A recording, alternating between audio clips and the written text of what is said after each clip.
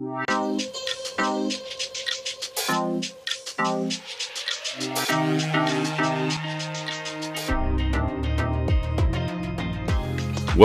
to the Strategic Talent Management People Solution Podcast. We solve your people challenges. People are the most important ingredient for your business or organization's success. We believe the way to take your organization to the next level begins with knowing your people and yourself.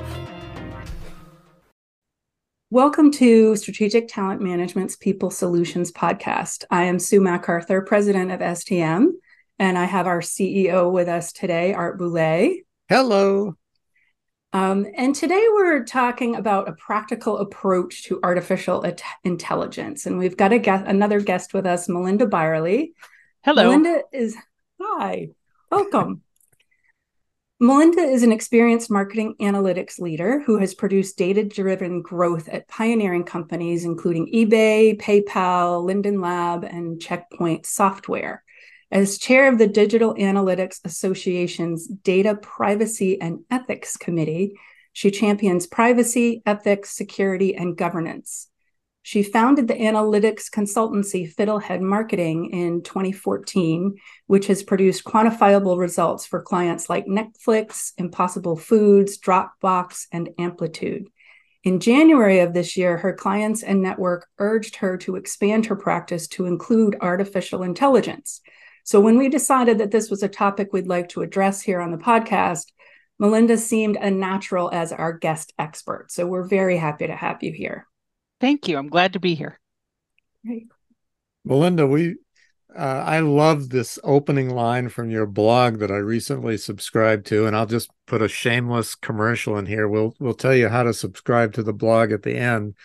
But you said, quote, "Those of you burned by crypto and metaverse and/or Web 3.0 might be feeling a bit wary about AI because of some of the same characters are saying some of the same things. But people who follow me for a long time know I rolled my eyes at this stuff." And I loved reading that quote, Melinda, because I have to say, when I first started seeing AI on every conference agenda I attended and practically every news feed, I was in the eye-rolling club as well. But you said it's different this time. So what happened? What's the pivot? Well, one, it's not new.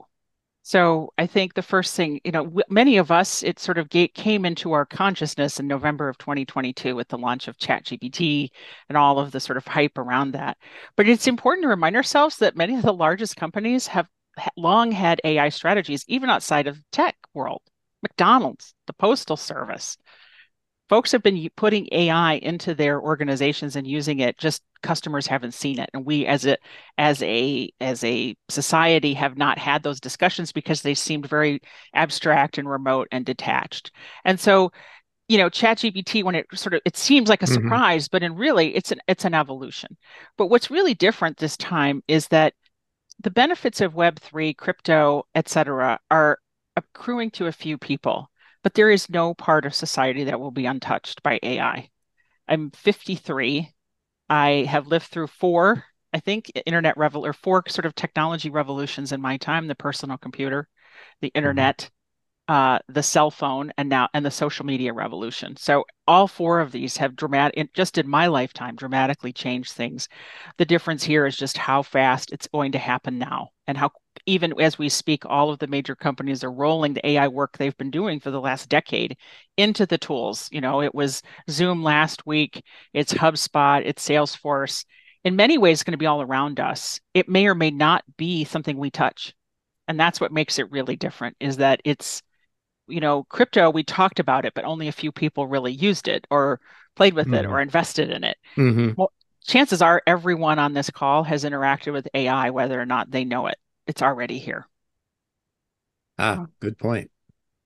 You mentioned in your blog that marketing should be leading the way. How would our listeners, who are leaders and owners of small companies, how could they possibly be able to use AI in their marketing? Well, certainly there's been a lot of hype around what we call generative AI. So if I can step back for a moment, just depending on the knowledge base of who's listening, when we talk about AI, you generally hear about several things. One is generative AI, and that's where all the heat is right now. Generative AI is the ability to create something from a corpus of information, whether that's the images that you hear about, whether it's copy, whether it's, essay papers and law briefs and SAT exams or whatever you're reading about in news. That's called generative AI. And then you will also hear this conversation about something called AGI, which is this sort of idea of sort of a universal general intelligence that we all read about in science fiction that is many years in the future. When people in Silicon Valley talk about something being 10 years in the future, it means they have no idea when it's coming. That's kind of like the rubric for I don't know when.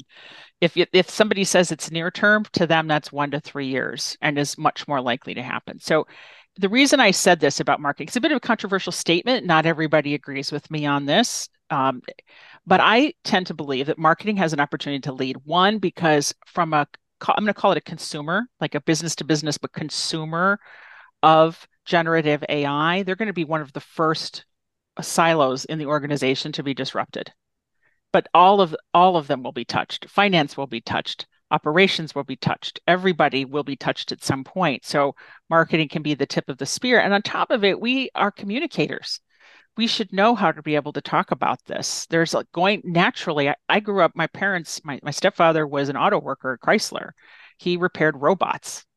And automation was all the talk of the 80s and 90s, and how many factory workers were going to be put out of jobs by robots. Right. The fear was there then. The fear is here now. It is not unfounded. And so marketing has a role to play in terms of communicating, when and how we're going to implement this and how to talk about it. So what's some examples that they would, a small company would actually consciously roll out AI in their marketing? So, and this is a good point, Art. I think I mentioned this to you that right now, I would say for most small companies, what they're going to be limited to do is to either use the tools that are embedded in what they already have. So if they're using HubSpot or they're using Salesforce or they're using even Google Docs, they're seeing AI rolled into those things. It is not time for small businesses to go out and design their own LLMs, no matter what, large language learning models, no matter what you hear about, oh, you can run it on a gaming laptop. There are two reasons for that. The first is that pretty much all of the quality talent is now locked up to create LLMs and customize LLMs. Almost all of the talent is locked up either at the FANGs,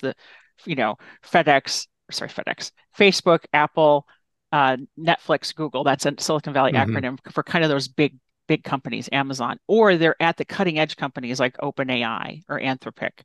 And so a small business, myself included, I actually have several things I'd like to do with AI, but finding a quality developer right now is very difficult. The second thing is the cost of computing. So what's different about this is I have an MBA in finance, and so I think a lot about business models and how do we justify the spend that we would make, that we would invest in AI.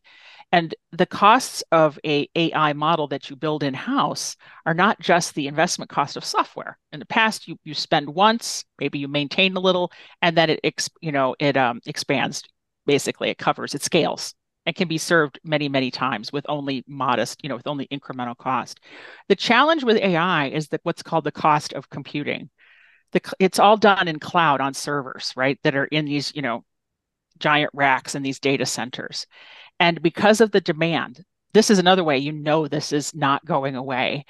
The demand for that computing time is anywhere from a few pennies an hour to $700 an hour, depending on the quality, speed, and all the other aspects that go to that server. This is why NVIDIA is worth so much money right now, is because they're one of the few that are making what they call the iron. The shorthand is the iron, where the data is being sort of processed and stored. And so a small company, when you go to plan this, you not have to plan for just the development of the model, but serving it. And as it scales, the cost of serving it gets more and more expensive because of the craziness. That will settle down in a few years.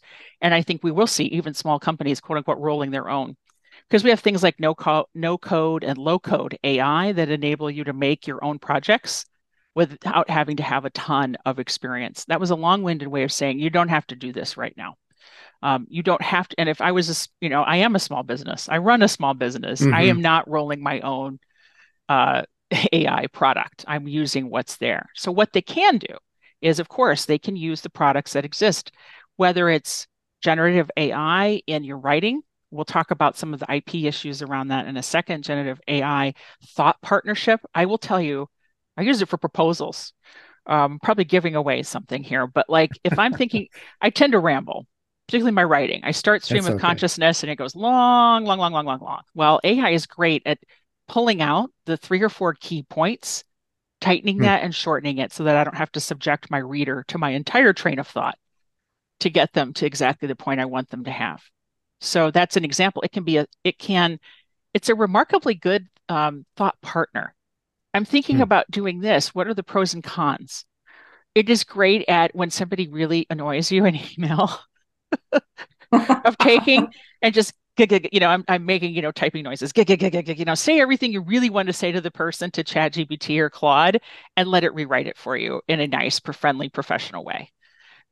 It's got so I encourage people to play, like especially those of you who are over a certain age that we played with computers. We said, well, what can it do? The basic ChatGPT is free. The paid version is $20 a month.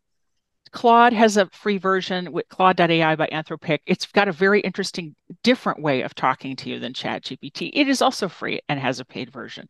You can use some of the image generators inside of Bing for free. Start playing with it and start thinking about how you're going to put it into your business. I guarantee you, your employees are doing it already, whether they're telling you or Mhm. not, whether they're talking to you or They not, are. whether they are. I'm just telling you, they are, because once you see it, you can't unsee it. The reason I know this is I remember the feeling I had when I saw the first iPhone. I remember it very clearly. And someone showing it to me, and I then started to drag people into Apple Store saying, "You've got to see this. I don't know how, but the world is never going to be the same." And it Mm. wasn't, right? The minute we all had computers in our hands, it was a different world. And I don't know how else to say it other than to say, truly, this is the thing. And I think it's going to be at least as big as the personal computer So in I'll terms of how play it changes Claude us. here. Yeah. What I heard you say two key things. One was uh, you're already using it in a lot of the software you're using, and so I would think being aware of that is probably a good thing. Mhm. And one of the complaints I had, or the other thing besides the Terminator model of AI, the thing I always heard, or the only thing I saw in articles was, "Oh, here are the top 5 apps," and I would roll my eyes a little bit. But what I hear you saying is, no, go ahead, play with those apps, just get used to them. And it reminds me of I'm a wee bit older than you, and I remember when the PC came out and we got it in our IT department, and we were those of us who were programming at the time were like, "Oh my goodness, this is not like it's not just a small version of the mainframe." It was Something completely different. and we could see it was going to be completely different at the beginning. I remember, I'd read up a manual on it, and that's about all I did. I used it as a fancy typewriter, but I think that's a very good point. Just play with it, and I know you're right here. All of our employees are playing with it. People keep talking about it. But I think that's an important message too. Just get used to it. Remember when Google rolled out and you're like, what do I do for it? And now you ask it everything. So Right. for me, it was formal. And then I started I remember Thanksgiving last year asking it to tell me different ways to do lamb, like 4 different ways to make lamb and like different recipes and it combined them and it does meal planning. It's just wild when you start just like I even set up a channel on ChatGPT for I'm learning bridge and it's my bridge tutor because it holds that information and I can go in with my questions and you can tell it to respond to you in the voice of anybody you want. If you want your emails to be written like Hemingway, they'll do that. It'll do that. I mean, but we don't.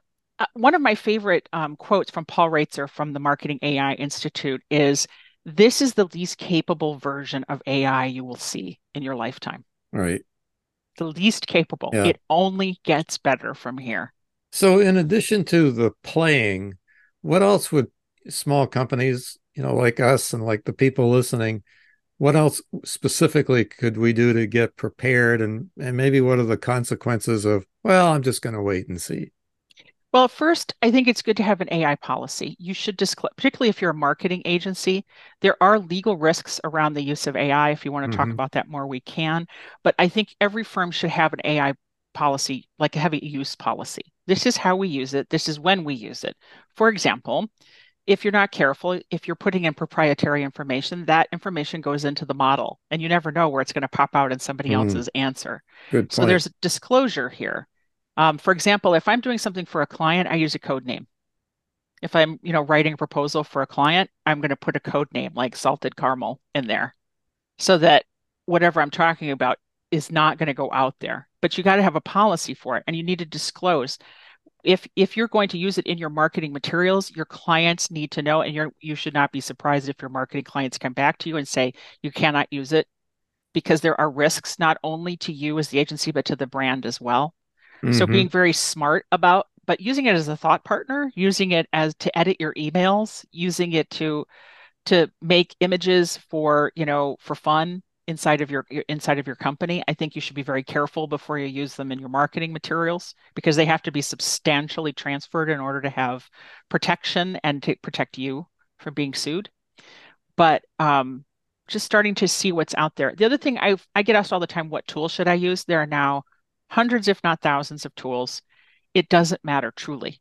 Pick one and start because many of them are going to go away. What's really going to happen here in the next, if I pick an exact time, I'll be wrong. In the Silicon Valley word, in the near term, the next year to 3 years, a lot of these standalone products will go away. When you think about it, why would you subscribe to this if Google does it for you in Docs or Excel? I mean, they have AI in Excel now. It's sort of mind blowing, like what it can do now. And so Salesforce has it. You're going to be using these things inside of the tools. So, but play with Writer, play with Copy.ai because they're Hmm. doing things that Google is not. So playing, and what I've also seen people get one answer from ChatGPT and then put it into Claude and see how things go back and forth. And so having a policy is probably the most important thing. We're going to use it, Hmm. but here's how we're going to use it. Here's emphatically where we're not going to use it so that we're very clear. And if you are a marketing agency, I believe you should have a disclosure policy. I on my blog I say this is the use of AI. I use AI. I will use it to edit my posts. I will use it to proofread my posts, and I will use it for brainstorming, thought partnering. But it does not write for me, and Hmm. that's my policy. Everybody's different, but that's my Yeah. policy. And Yeah. I think I have even a post in there where I said AI didn't even touch this because I had to get it out. So this is how you know Right. that it's not that is real because it's kind of rambly and goes on for a while. But having a policy and make giving I'm sure you'd agree, Art and Sue, that no matter what you're talking about in technology, give your folks some guardrails, even if they're Hmm. simple ones. Give Yeah. them some basic guardrails. I know big companies have those who have had to ban it for safety reasons. I know of a big bank that they can't just let anybody in the bank have AI. There's potential risks there when we're talking about people's money, but people who are in certain departments can apply for access to ChatGPT on their work computer if they have a legitimate need for research or so on. So it can range anywhere from like lock it down, but make sure you have a clear policy for exceptions to, but if you Wild West this, I guarantee a problem at some point. Mm. So Well, this all sounds super cool, but also a little creepy. Uh, you've touched on it a little bit throughout our conversation, but there have got to be tons of ethical, legal, and privacy issues swirling around this. Let's dig into that. oh, I love to talk about that. I Um, know. well, mostly because I'm a rules girl and privacy matters a lot to me. I've been in analytics for 20 years and I've watched what's been happening with our data. Good Mhm. marketers don't need PII to do great marketing. So I've never understood sort of the focus on getting every last person. I don't need to know that John Doe in e-commerce, in Rockville, Maryland, bought the thing. I just need to know what the group of people like him did. I don't need to know his specifics. But AI takes it all in many cases. And so, I think that's why having a policy matters. You can't, I'm not a lawyer, but my attorney is a specialist in IP rights, and he believes that agencies and brands can be held liable for the output. So there are two things. One is that whatever you deliver with AI is not copyrightable. That's pretty much general consensus, and the FTC has said it as well. I'm not a lawyer, but that's what all the lawyers and the FTC are saying is you cannot trademark or copyright anything that's generated by AI, period. Mm-hmm. Where my attorney takes to the next level, he believes that there's the potential for people to be sued for violating other people's trademarks. Mm-hmm. And brands in particular. So you think, okay, the brand's going to get sued, but they're going to hold the agency responsible. I guarantee you. And so I would not be surprised if you're a marketing agency, for example, you will have a client asking if I'm doing my job right, sorry, they're going to be asking you for clauses in your master service agreements that stipulate how and when you will use AI in their deliverables and what it's okay to do. So I think, again, having being very clear about not putting proprietary information into AI unless there are ways you can do it, but unless you really know what you're doing, no proprietary or NDA information should ever go into an AI tool. Ever. Truly, for now, unless you really know there are always exceptions, but chances are if these are small businesses, they are not in that world where they understand and are putting in exceptions. But make it very clear to your team that you cannot put anything covered under an NDA should not be in AI at this time. And in full disclosure, we're gonna follow this conversation up with a conversation with a lawyer. So I'm sure we'll get deeper into that, but that's a very good reminder. So Melinda, what we had a situation in our team where one of our team members' boyfriend, who's an engineer, was writing a thesis. So he used the Claude or one of those apps to find source material that he could plug into his thesis. And it came back and it was formatted beautifully. It looked excellent, but he was wise enough to check it. And he found most of them were fake or totally made up and totally irrelevant. How does that happen? What is that all about? Oh, I'm so glad you asked me that so I could talk about this. It's called a hallucination. I've also heard it described as if you've ever hired someone that never gives you a straight answer, they just BS their way through the question when they don't know. Mm-hmm. That's what ChatGPT will do. If it does not know the answer, it will just make it up. Because we have to remember how it works. It is not intelligent. And this, again, very rapidly, when we talk about AI, we can get into how many angels can dance on the head of a pin. But for the purposes of discussion, it is not intelligent in the colloquial sense of what we think of as intelligent. It is a statistical predictive model. If I say this word, what is the most likely next word? And so on and so forth. So it is not thinking in the way we think of as thinking. We could debate what thinking is. Again, not a good use of time. Maybe not today. Right. In a practical way, it is not thinking in the way we think of thinking. It is making a prediction about what is likely to be true. So it is so important when you are playing, and a good first step to playing is to ask whatever tool you're using, who is, and then put your name in there, or what do you know about your name? Because who knows you better than you? This is the best, you instinctively will know. The first time I played with ChatGPT, I put in, who is Melinda Byerly? And it gave me a beautiful biography, 3 paragraphs long. First paragraph, perfect. Second paragraph, some inconsistencies. Third paragraph, completely wrong, including a book I had not written that somebody else had written. So if you need to have some wariness around that. And another example I'll give is I was asking it to summarize a long post about CMOs. I think it was, the top entrepreneurial CMOs or whatever. I wanted to do kind of a summary and write a LinkedIn post. And the summary, it kept listing people who were never in the article. And it's important to remember that many of these tools stop. For example, ChatGPT famously does not have information after 2021. That's when it stops information. So they're getting better. Some are now able to look at newer information or read things that you give them, but you have to always check. Because I got very close to publishing that post before I realized, whoa, these people aren't even listed in the article.